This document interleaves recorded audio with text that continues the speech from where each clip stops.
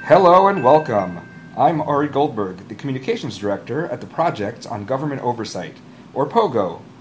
Today, we'll be discussing what else? The presidential election campaign, and what it means for those of you who, like us, care about good government. At POGO, we've been fighting for more than 3 decades for a more open and effective government. And during that time, presidential campaigns have come and gone. Many of them certainly have struggled with issues of transparency and accountability, but I dare say that 2016 is different. We keep hearing that this election campaign is different for a whole variety of reasons, but that is certainly true when it comes to issues like transparency, accountability, corruption, and conflicts of interest. So during this podcast, we're going to talk about Donald Trump's taxes and Hillary's emails. But before we get started, I just have a quick bit of housekeeping. POGO is a nonpartisan nonprofit that does not endorse any candidates for office. We cannot and will not tell you to support either Hillary Clinton or Donald Trump or any of the third-party candidates in the fall. We can, however, examine their records and policies when it comes to open government and make recommendations for their campaigns if they're serious about creating a scandal-free and corruption-free administration.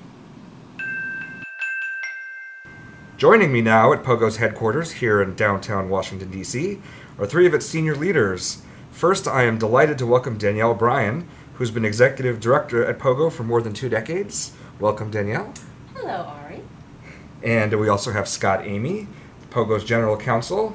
And if that name sounds familiar, you may have recently seen him on CNN or read a quote from Scott about the Hillary Clinton State Department email controversy in one of the hundreds of papers around the country. Hi, Scott. Good afternoon, sir. And finally, Sean Moulton is POGO's senior open government manager.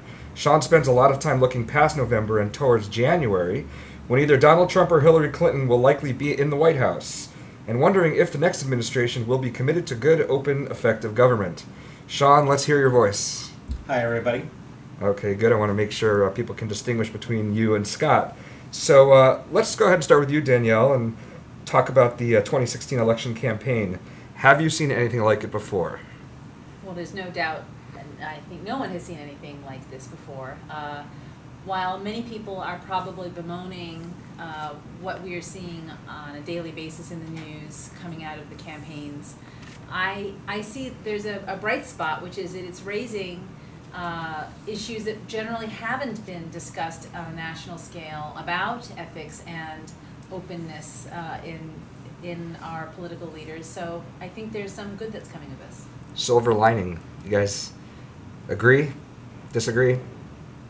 Well, this is Scott speaking, and I think that's a good point, and that you're seeing, I think, some of the groundswell here is people aren't happy with the status quo in Washington, D.C. and what's going on in our federal government, and people want to see a change, and I think that's resonating with the candidates, but, more or less with the public, and we'll just have to wait and see how it all turns out with both the elections and where the next administration decides to carry this. And I think that's the real challenge. We see, every 4 years we have a big election, presidential election, that a lot of people focus on. And there's interest in making changes to how we do elections, to how we finance elections, different things each time around. Unfortunately, we get past the election and that spotlight moves off before we actually make those changes. And so certainly my hope will make some of those changes and keep some of that inertia going. So, Sean, let's stick with you and get into some specifics. On the Donald Trump campaign, the most obvious problem regarding transparency is his unwillingness, at least to this point, to release his taxes. Can you kind of walk us through why releasing tax returns is important? It's been a standard practice now for presidential candidates to release their taxes for decades. And there's a lot of information that people glean from these. They learn more about the candidate themselves, the amount of money they're making, the sources of those monies, the kinds of contributions they make to charities. And we also get from that, we start to understand more about their policies. It can become concerning if a public official is promoting policies that are, in the end, self-serving. And so this has become one of those things. There's a lot of financial policies that people are concerned about. People want to list the economy as one of their top issues, and they want a president who's going to engage in the economy. And we have the right to know about their personal economy in that way. Sean, also with Trump, you've you've criticized his campaign for inviting donors to give $5,000 to gain access to the inner workings of the transition team. Can you talk us through what that was all about? It's about having an ethical foundation as you begin to govern. And the transition team, this is important for people to understand, the transition team isn't about the campaign or getting elected. The transition team is about planning how that administration, either candidate, they both have transition teams, but how either one of them is going to govern, who they're going to hire, the policies they're going to set, and as such, there needs to be a level of ethical behavior when they operate. And when you're governing, we have a lot of rules in place as to, when people lobby and talk to you, what you have to disclose about that, and conflicts of interest. Campaign finance. Campaign finance. This is all disclosed. So. And so we really want to see more of that in the transition process. This idea of basically selling a ticket to the table for the transition process is very disturbing. It creates an imbalance, or heightens, some would say, an imbalance that already exists in our political system, where moneyed interests get listened to and get attention and get their issues addressed, while people who can't afford a ticket get ignored. And I would add that we have become accustomed, unfortunately, to the pay for access during campaigns. I mean, that is essentially what campaign fundraisers are all about. You pay a lot of money for a dinner ticket to meet the candidate. And we don't like it, but that's not the part of how things are going that POGO is focusing on. What we really focus on is what happens in the governing once people have been elected. And that's what our deep concern here is, not to allow a pay for access to happen with the governing. And as Sean is saying, the transition team is not about the campaign, it's about the governing. And there should be no place for contributors to have special access in that case. So it's almost like a line is being crossed from politics to policy. Absolutely. And two points I want to make. One is transitions are very expensive. They cost millions of dollars. You really are doing a Herculean task in terms of trying to stand up a whole new administration. And right now, candidates have been and still remain dependent on private financing. They have to raise that money from private donors. They get a little bit of money from the government, but probably not nearly as much as they need. And so one solution would be to get rid of the private financing entirely, and then we just kind of eliminate it. But the other point I want to make is, while this story broke around Donald Trump and how they are operating at least this one event for their transition team, we don't know how Hillary Clinton's transition team, which is certainly in operations right now, is working with their fundraising and their donors. So that's just a question mark. This could be kind of a standard operating procedure for transition teams for the last few elections, including the Hillary Clinton campaign right now. But it just so happens that it was revealed that we found out about Trump it. was doing it. Well, yeah. they were bragging about it, Yeah. right? It was advertised. But so I think, again, this is an example of how this is an issue that probably hasn't been that much in the national conversation before, but it is now, and it's something that we think is important for people to realize. There's really no place for big money to be accessing people who are planning to run the government. Let's talk also a little bit about Trump's apparent willingness to retaliate against critics, especially journalists, by, say, denying them press credentials or access to the campaign. I know this is something that we've also been concerned about. So the media is a very important, third party. It really stands in for the public. It goes and it asks the tough questions and demands answers, and then, puts that information out into the public sphere so that people can get it. And they do all the work, and then the public really reaps the benefits by becoming more informed. And so right off the bat, having an adversarial relationship with press is not good in the leader of a country. And Donald Trump's not the only one who has difficulty with the press. I would say that Hillary Clinton could have a more open relationship. There's a lot of complaints in the media that she hasn't done a press conference in 9 months right now. So that's right. I would also just add that neither candidate this year is traveling with the media, which is a total good point. Yeah. It's a total departure from the past. Yeah. So let's talk about Hillary now. And for this, I want to turn to Scott, who's been quoted extensively about this. Scott, what is your take about the relationship between the Clinton State Department and the Clinton Foundation? Well, obviously it's been very concerning in that, a lot of this has been spilling out in emails that are being distributed that weren't turned over to the State Department and haven't been made publicly available. But what we're seeing from these emails is that there was a long line of Clinton Foundation staffers and some of their donors that were kind of waiting for access to Hillary Clinton once she became the Secretary of State. And so all those people were lined up to ask for favors, ask for special treatment, ask for visas to be processed, ask for jobs, ask for FaceTime with Hillary Clinton to discuss certain issues that they found important. And once again, it seems as if money and a donation to the foundation puts you closer to the front of that line in the request. And that's exactly what we're kind of talking about with accountability and transparency and openness, is we don't want a government that is captured by donors and by people that have either a lot of money or have access to our senior leaders. And so it prevents problems. At this point, though, have we seen any evidence that favors were actually done?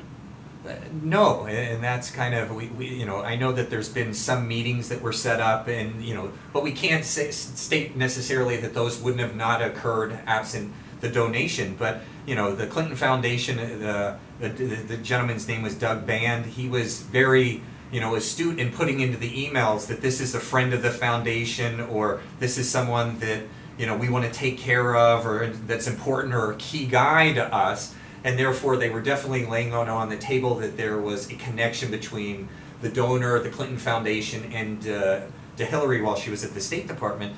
And therefore, it really blurs the line between where kind of the foundation ended and where the State Department, starts. One thing I would want to add to that, though, is I think, well, obviously Scott's right that none of these things appear to have violated any laws, but I think we should have a higher standard than whether something's illegal or not. Just because something isn't illegal doesn't mean that it isn't problematic. And an important element when you're looking at ethics in government is appearance of conflicts of interest. And it's important to us that we have a democracy that people can have confidence in, and that includes people being able to trust that decisions that are being made in the best interest of the general public, and not some either personal relationships that are benefiting special interests. And so that's a place where I think there really needs to be a better understanding of what an appearance of a conflict of interest is, and act on it. So what could Clinton have done, for example, to prevent this from blowing up? Well, I'll jump in. I think, she was under the Obama executive order and an appointee pledge that laid out certain restrictions that she had, and there were certain firewalls that were established that she couldn't have certain interactions with the Clinton Foundation. But then that didn't trickle down to her senior staff and her counsel and her chief of staff. And so at that point, that should have trickled down to those people, and they should have been under direct orders to establish firewalls between the Clinton Foundation and its donors, and work that they were then, in essence, asking Hillary to do in forwarding some of these emails and these requests on to the Secretary of State. And unfortunately, I think Uma Abedin at one point stated in an email that she was handling Clinton family matters. So again, it just blurs the line where our government starts and where the corporate or private sector, stops. That makes it very difficult to determine who we're really, you don't want a series where you have an agency that's captured by a specific corporation or an industry. Now you're doing it with policies that we're worried about. We're worried about it with the transition. There's a lot of concerns here on who the government is really answering to. And rather than there being a firewall, it looks like, in fact, there was more of a fast track. So could she have issued a memo, for example, on her first day to staff saying, if the Clinton Foundation calls, don't take their call. Tell them we can't help you. Right. Certainly by her, but also general counsel should have been involved in that. There's ethics officers inside of the State Department. I mean, this should have sent some red flags up that people should have taken this issue a lot more seriously than they did. And I would have to say, speaking of the ethics order that President Obama announced early in his presidency, this is sort of the one big example in the entire 8 years of this presidency where you can see problems. For the most part, I think that ethics order was quite effective in preventing these kinds of conflicts of interest or even appearances. Yeah, we've had a relatively scandal-free administration, 8 years of it. which is kind of unprecedented in modern presidencies. But that's where Obama came in with the ethics order, and But then also there were also rules on opening up their meetings, their guest lists for different agencies and different things like that. And I know there were some controversies where people handling some meetings off, outside of the agency, so it didn't have to be registered. But it seems as if we cleared some of those up, and there have been a level of transparency and openness that we hadn't seen with previous administrations. Well, let's be clear though. Yes, but there are some huge downsides to this administration when it comes to transparency and openness. Of course, one of the primary things that we have to acknowledge is the unprecedented prosecution of whistleblowers under this administration, which goes right to the heart of transparency and accountability and is tremendously problematic for us. No doubt. There's been certain also revolving door issues with the SEC and the Department of Treasury and certain agencies that have had people coming in from Wall Street that everybody's been concerned with. Also some people getting some big golden parachutes to leave the private sector to come into this administration as well. So I'm not saying that it wasn't above reproach, but there were some things that we should definitely carry over to the next administration, and they should be thinking about building on while they're in the transition process on how do we even do it better. Yeah, do it better. One of the things that I always talk about is that here at Pogo, our tagline not only says that we expose corruption, but that we explore solutions. And Danielle, I know you've recently published a piece, offering advice to both campaigns for how they could demonstrate their commitment to openness and accountability in government. Where can the campaigns begin? Well, I think the first thing that needs to happen is frankly, both campaigns are running from openness, it feels. They need to turn around right away and say, you know what, from now on, top down, we are embracing the fact that if we're going to be trusted as leaders, we need to change the way we're approaching things. These are our taxes, these are our speeches that we're giving for hundreds of thousands of dollars. So it's like a cultural shift. A total, and it is very much of a lead by example. If the president is serious about it, and the candidate is serious about it, then the people who work for them will recognize that and see that as something that's embraced as an important value. And also an important thing that sounds kind of nerdy but tremendously important is who gets appointed. Who are the people who are appointed on the transition team and in some key positions in the administration? It's going to be very important that those people are people who have a demonstrated interest in integrity and ethics and openness, and not people who have a long history in sort of being fixers and yes people. Yeah, it's unfortunately, as Danielle said, it's a real shift in culture and mindset, both for a campaign right now, but also in governing. Most people think that the way to get something done is to do it behind closed doors. That's how you make progress. That's how you fast track something, is you keep people out of it. And we need people who are going to say, look, maybe it is harder to do it out in the open, but the end result is going to be better. We'll get more buy-in. As Danielle said earlier, trust in what we're doing and why we're doing it goes up, and people stop thinking that there's some sort of deal being cut behind that closed door, that someone's getting paid off or someone's making out down the road somehow from some benefit. And so, we acknowledge that it's not the way it's normally done. It's not the way probably people will be comfortable doing it. And it may even be harder, but the reality is, in the end, it makes everything better. Well, you want to definitely restore the integrity that people have in the federal system and in how we spend money in programs, policies, missions, contracts. And that seems to be a driving force in this election, is the fact that people don't have faith in the integrity of our government. We don't trust government, and we need to kind of flip that upside down and change that culture and change the rhetoric. And so the government is earning the trust. Yes. Right. And it's only going to happen, like you said, if someone steps up in the lead, the top person, and says, this is absolutely the way we're doing it, because there's so many people further down in the bureaucracy that are so used to the other way. And on this issue of culture, it seems like you can't just come into power and then push a button to suddenly shift into an open and transparent direction. You can't have a campaign. You can't have a campaign that's opaque and running away from these issues, and then suddenly by policy fiat reverse course, right? That's right. No, that's right. So things need to change now, or I think we're headed for some problems in the future. Good. Well, I think that's a good place to stop. Anybody have some closing thoughts? One thing I think is important is while, as much as these issues are dear to the heart of us here at POGO, we know that these aren't the only issues that people are considering when they're deciding who to vote for. We just want to make sure that as people are looking at the candidates, that these are elements that are weighed as they're moving towards November. Great. Scott, Danielle, Sean, thank you very much. Thank you. Terrific, thank you. This was fun. Thank you for tuning in to the POGO Podcast, where we take a nonpartisan look at current events through the lens of good government. We are the Project on Government Oversight, and if you want to follow our work on holding the federal government accountable, you can follow us on Twitter at POGOblog or find us online at www.pogo.org. This podcast is produced by Yulia Georgio.